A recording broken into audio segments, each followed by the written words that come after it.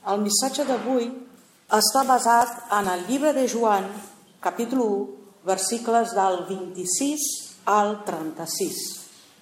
Joan el Baptista els respongué: jo batejo només amb aigua, però enmig vostre hi ha el que vosaltres no coneixeu, el qui ve després de mi, i jo no sóc digna ni de deslligar-li les corretges de les sandalles. Això va passar a Betània, a l'altra banda del Jordà, on Joan batejava. L'endemà, Joan veia Jesús que venia cap a ell i exclamà: mireu l'anyell de Déu, el que lleva el pecat del món. És aquell de qui vaig dir: després de mi ve un home que em passa al davant, perquè abans que jo, ell ja existia. Jo no el coneixia, però si vaig venir a batejar amb aigua, va ser perquè ell es manifestés a Israel. Joan testimonia encara: he vist l'esperit que baixava del cel com un colom i es posava damunt d'ell. Jo no el coneixia, però el que m'ha enviat a batejar amb aigua em va dir: aquell damunt el qual veuràs que l'esperit baixa i es posa és el qui bateja amb l'Esperit Sant. Jo ho he vist i dono testimoni que aquest és el Fill de Déu. L'endemà, Joan tornava a ser al mateix lloc amb dos dels seus deixebles i, fixant la mirada en Jesús que passava, va exclamar: mireu l'anyell de Déu. L'Evangeli de Joan va ser probablement l'últim de ser escrit dels 4 evangelis i va ser escrit tenint en compte el que ja havien dit els 3 primers. Aquesta és una raó per la qual el relat de Joan, de l'Evangeli de Joan, de la vida de Jesús, és, en molts sentits, diferent de Mateu, Marc i Lluc.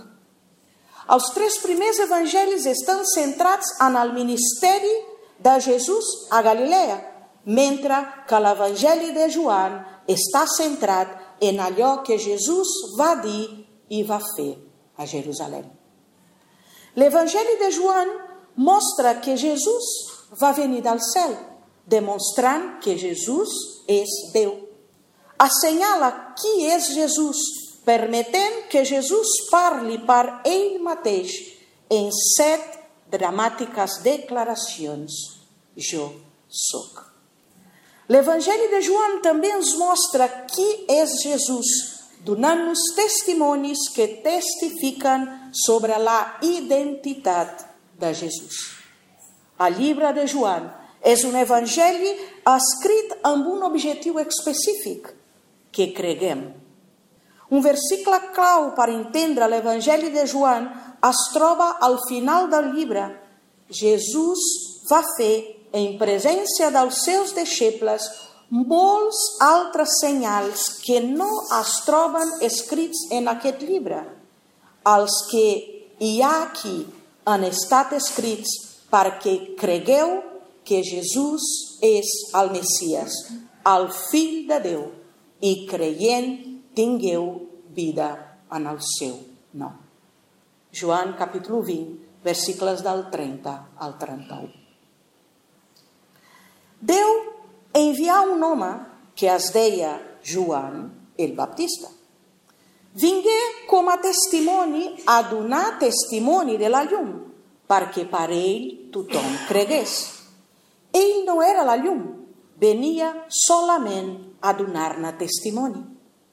Joan dona testimoni d'ell quan proclama: és aquell de qui jo deia, el qui ve després de mi em passa al davant, perquè abans que jo, ell ja existia. De la seva plenitud, tots nosaltres n'hem rebut gràcia rere gràcia. Joan capítol 1, versicles del 6 al 8 i del 15 al 16. Qui era Joan el Baptista? Recordem una mica la seva història que està en el llibre de Lluc, capítol 1. Zacaries, el pare de Joan el Baptista, era sacerdot en el temple i tenia una dona que es deia Elisabet, que era una de les filles d'Aaron. Aquesta història va passar en temps d'Herodes, rei de Judea. Tant Zacaries com Elisabet eren justos davant de Déu i es conduïen irreprotxablement en tots els manaments i preceptes del Senyor. Però es desvingué que, mentre Zacaries estava a la feina al temple, se li aparegué un àngel del Senyor dret a la dreta de l'altar de l'encens. Imaginem-nos que estem treballant tranquil·lament i de sobte se'ns apareix davant nostre un àngel del Senyor per dir-nos una cosa important. Quina hauria estat la nostra reacció? Possiblement la mateixa que va tenir Zacaries. Es va quedar turbat i amb temor. El missatge del Senyor va ser molt clar. No tinguis por, Zacaries, la teva súplica ha estat escoltada. Elisabet, la teva muller, et donarà un fill i li posaràs el nom de Joan. En tindràs una gran joia i molts s'alegraran del seu naixement. Serà gran als ulls del Senyor. No beurà vi ni altres begudes alcohòliques i quedarà ple de l'Esperit Sant ja des de les entranyes de la mare. Farà que molts israelites tornin cap al Senyor, el seu Déu. Anirà al davant del Senyor amb l'esperit i el poder d'Elies. Aquí es refereix que el patró per al seu ministeri seria el gran profeta Elies, amb l'esperit i el poder d'Elies. Jesús més tard va dir que això es va complir en Joan, al llibre de Mateu, capítol 11, versicle 14, i al capítol 17, versicle 12. I Elies va ser un home qui va cridar Israel a un penediment radical. Primer de Reis, capítol 18, versicles del 20 al 40. Farà que els pares es reconciliïn d'acord amb els fills i portarà els rebels a la saviesa dels justos. Així prepararà per al Senyor un poble ben disposat. Llavors, Zacaries va preguntar a l'àngel: com puc saber que serà així? Jo ja sóc vell i la meva dona també és d'edat avançada. Que curiós. No era la primera vegada que Déu fa aquesta mena de cosa i no seria la darrera. És impressionant com Déu opera. On no hi ha cap possibilitat o manera humana possible, on la esperança és gairebé inexistent, Déu manifesta el seu poder, fent que l'impossible sigui possible i obre un camí enmig del caos. Déu té un pla de salvació per al seu poble i ho complirà. Així és el nostre Déu, omniscient, omnipresent, omnipotent i sempitern Déu. I l'àngel, contestant a Zacaries, li va dir: jo soc Gabriel i m'estic a la presència de Déu. És ell que m'ha enviat a parlar-te i a anunciar-te aquestes bones noves. I ara quedaràs mut i no podràs parlar fins que passi tot això. Tu no has cregut les meves paraules, però al seu temps es compliran. L'àngel del Senyor va dir: tu no has cregut en les meves paraules, però al seu temps es compliran. Si no hi ha Zacaries, no hi ha Joan el Baptista. Si no hi ha un Joan el Baptista, no hi ha herald que anuncia la vinguda del Messies. Si no hi ha un herald que anuncia la vinguda del Messies, les profecies de l'Antic Testament respecte al Messies són incompletes. Si alguna de les profecies de l'Antic Testament sobre la primera vinguda del Messies és incompleta, aleshores Jesús no va complir totes les coses. Si Jesús no va complir totes les coses, aleshores ell no va completar el pla de redempció de Déu per a tu i per a mi. I hauríem de morir en els nostres pecats. Sí, van ser bones notícies les que va anunciar l'àngel de Déu. Zacaries va pagar un preu per la seva incredulitat. La seva incredulitat no va fer que Déu tragués la seva promesa. Simplement va impedir que Zacaries en gaudís. Quan no creiem la promesa de Déu per a les nostres vides, no necessàriament destruïm la promesa, però destruïm la nostra capacitat per gaudir de la promesa. El que va fer d'això un càstig tan sever va ser que Zacaries tenia una gran notícia per a explicar i no podia fer-ho. Tal com va dir l'àngel del Senyor, així va passar. Elisabet es va quedar embarassada i quan estava de 6 mesos, el mateix àngel va aparèixer a una noia de nom Maria per donar-li les mateixes bones noves. Maria tindria un fill i el seu nom seria Jesús, fill de l'Altíssim. L'àngel també va dir que Elisabet, la seva parenta, havia concebut un fill a les seves velleses. Ella, que era tinguda per estèril, ja es trobava en el 6è mes. Per què? Per a Déu no hi ha res impossible. Maria va dir: «Soc la serventa del Senyor, que es compleixi en mi la teva paraula». Quan vaig llegir aquesta història, la meva ment es va aturar per un moment i vaig pensar: Joan no va dir per 2 cops que no coneixia a Jesús? Elisabet i Maria eren cosines. Com podria ser que Joan el Bautista no conegués a Jesús? Es van conèixer des del ventre de les seves mares, com Déu ens coneix a nosaltres, perquè ell és el nostre creador. Indubtablement, Joan coneixia Jesús donada la relació entre la seva família i la de Jesús, però no el coneixia oficialment com el Messies.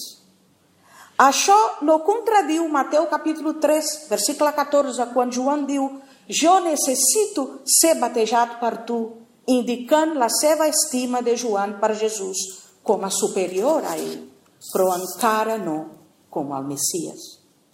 El propòsit de Joan era que Jesús fos manifestat a Israel.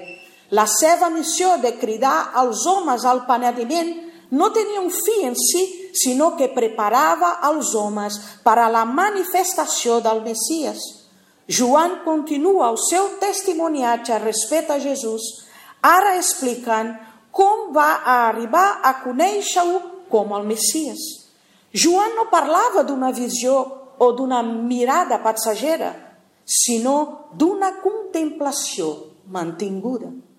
Joan no coneixia Jesús com a Messies fins a la revelació del Pare. Aquest li va donar un senyal per identificar el Messies que batejaria amb l'Esperit Sant. Aquest coneixement no va venir per antecedents, ni per deducció personal, sinó per una revelació definida de Déu. A través de l'Evangeli, Joan el Baptista es presenta com el que dona testimoni. La missió de Joan és donar testimoni de la llum. Li tocaria a Joan identificar a Jesús com l'anyell de Déu que treu el pecat del món. Joan capítol 1, versicle 29. El fet de donar testimoni sobre Jesús no era un fi en si, sinó que apuntava a un propòsit d'evangelització, que tots creguessin a la llum. El verb creure, com és emprat en Joan, es refereix a molt més que a un mer assentiment mental. Requereix coneixement dels fets bàsics de l'Evangeli, un canvi de pensar, una confessió de fe i un compromís de vida i per a tota la vida. És un evangeli universal en el sentit que és obert a tothom, perquè Déu no exclou a ningú. Joan va dir: mireu l'anyell de Déu, el que lleva el pecat del món. En aquesta frase, Joan Baptista resumeix l'obra més gran de Jesús, tractar el problema del pecat que afligeix la raça humana. Cada paraula d'aquesta frase és important. Joan va usar la imatge de l'anyell del sacrifici representada moltes vegades a l'Antic Testament. Jesús és el compliment perfecte de cada cop que aquesta imatge va ser mostrada. Ell és l'anyell immolat abans de la fundació del món. Apocalipsis capítol 13, versicle 8. Ell és l'animal sacrificat al jardí d'Eden per cobrir les nues dels primers pecadors. Primera de Pere, capítol 1, versicle 20. Ell és l'anyell que el mateix Déu li proveiria a Abraham com a substitut d'Isaac. Gènesis capítol 22, versicle 8. Ell és l'anyell de Pasqua per a Israel. Èxode capítol 12, versicle 21. Ell és l'anyell per al sacrifici per la culpa en els sacrificis. Levític capítol 5, versicles del 5 al 7. Cadascun d'aquests anyells va complir el seu rol en la mort. Això va ser un anunci de que Jesús havia de morir i com a sacrifici per al pecat del món.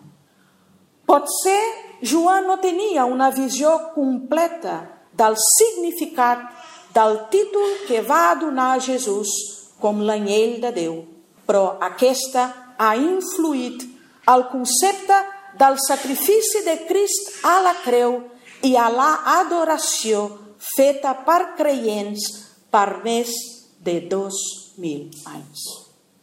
Serà la proclamació eterna al voltant del tron de Déu. I ara que nosaltres ja podem veure tot el quadre de la salvació complet a través de la paraula de Déu, la Bíblia, estem sabent reconèixer el que va fer l'anyell de Déu per a nosaltres? I si no el conec? Moltes benediccions i bona setmana.